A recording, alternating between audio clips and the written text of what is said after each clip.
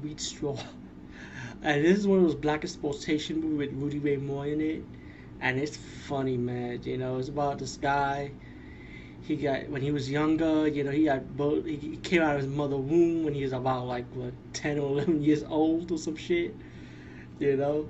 And then he grew up, you know, got picked on, and then an old guy taught him martial arts to stand up for himself. And then he grew up being a comedian, performing, and then he went to another city, you know, to perform. But then he got a rival club that want to stop him, so they shot him dead. And Lucifer came down and offered him a deal to come back to life. But the deal is that he had to marry his ugly daughter. So then the Rudy Ray Moore character accepted, and then he came back to Earth, you know, to get his revenge, you know.